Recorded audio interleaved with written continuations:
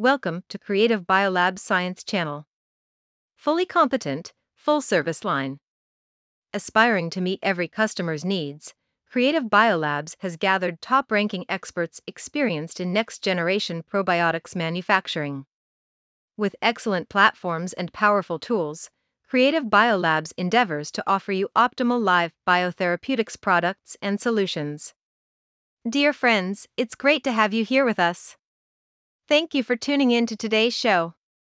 And today, we have also invited our old friend, Dr. Hofstadter, who has been an editor of scientific journals for a long time.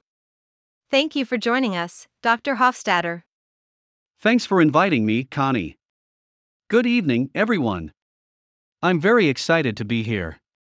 In the last episode, we discussed the potential of probiotics against diabetes. In patients with type 2 diabetes, after intestinal obesity treatment, the composition of intestinal microbes will change significantly. If we can find a way to change the intestinal microflora, there is hope to improve the therapies for diabetics.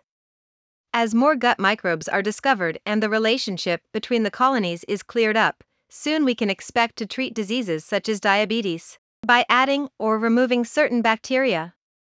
So with that said, where should we start for today's discussion, Dr. Hofstadter? By now, we all know that the intestine is composed of a complex microbial ecosystem with specific and protective metabolic functions.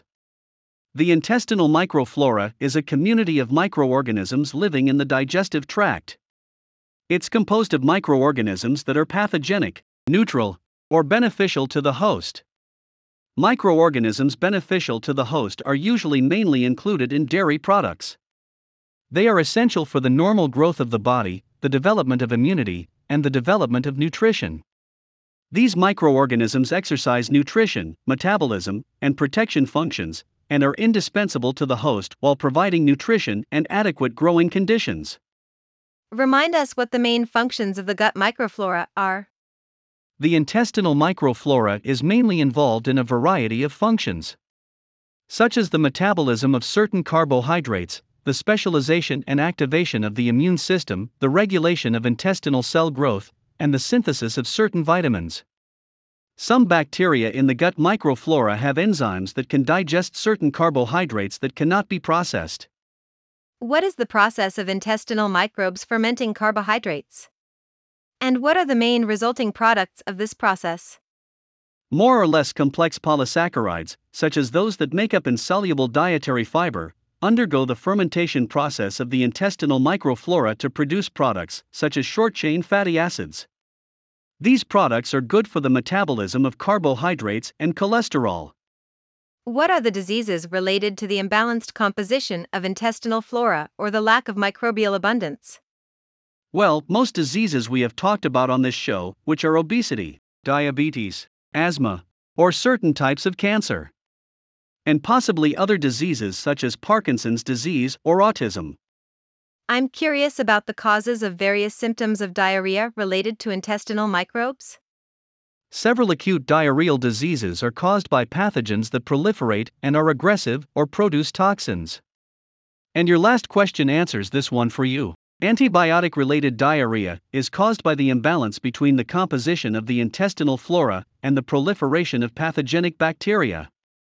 For example, some toxins produced by Clostridium difficile can cause pseudomembranous colitis. The colon is the first part of the large intestine. It absorbs water and nutrients from food and serves as a storage place for solid waste. What is the role of probiotics in colon cancer? You know that colorectal cancer occurs in the digestive system. The digestive system is the main part of food processing, energy production, and solid waste treatment. The current experimental model shows that intestinal bacteria can play a role in the occurrence of colon cancer by forming carcinogenic products. The number and variety of human intestinal microflora are huge.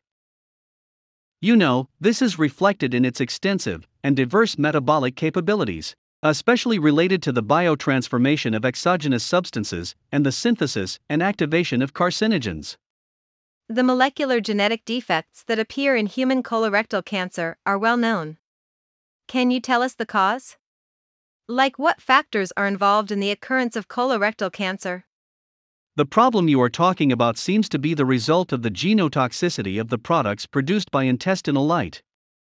Epidemiological data show that environmental factors, such as diet, play an important role here.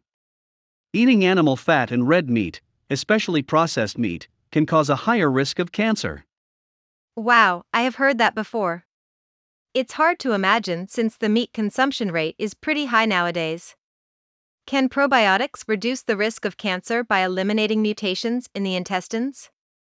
Some probiotics can degrade the mutant substances present in the intestines and reduce their genotoxicity, but the exact mechanisms have not been fully elucidated. Combining probiotics with certain heterocyclic amines can reduce enzyme levels, like azo-reductase, nitroreductase, beta-glucuronidase, beta-glucosidase, and 7-A-dehydratase. These enzymes can regenerate and detoxify in the liver and excrete processed toxic substances. A wide range of sources supports that the colonic microbiota interferes with the etiology of cancer. The conclusion drawn from this is that changes in the intestinal flora will interfere with the cancerous process. What does it imply for the treatment of cancer? I think this opens up the possibility of changing diet to reduce the risk of colon cancer. In the Western world, colon cancer is a major cause of death. Approximately 70% of colon cancer are related to environmental factors, probably mainly diet. Most colon cancers are caused by polyps that start to grow in the lining of the colon or rectum. In this regard, studies have shown that fermented dairy products can prevent colorectal cancer. At present, the probiotic lactic acid bacteria have been proven to inactivate carcinogenic genotoxic substances. Do you have the reason behind it? Let me give you some studies. In an in vitro model system, the probiotic lactic acid bacteria were shown to prevent mutations. In living colon tissue, they can prevent DNA damage and stimulate the protective system. These bacteria may act as chemical protective agents against genotoxic chemicals. But further research is needed to clarify and quantify their beneficial effects in preventing human colon cancer. There are other studies that have shown that probiotics can prevent colon cancer by producing short-chain fatty acids, which can acidify the environment and exert cellular anti-inflammatory and apoptosis effects. These cells may become carcinogenic, thereby reducing the risk of cancer. I see. So by now, we have learned that probiotics can produce a variety of metabolites, which is a very effective natural preservation method.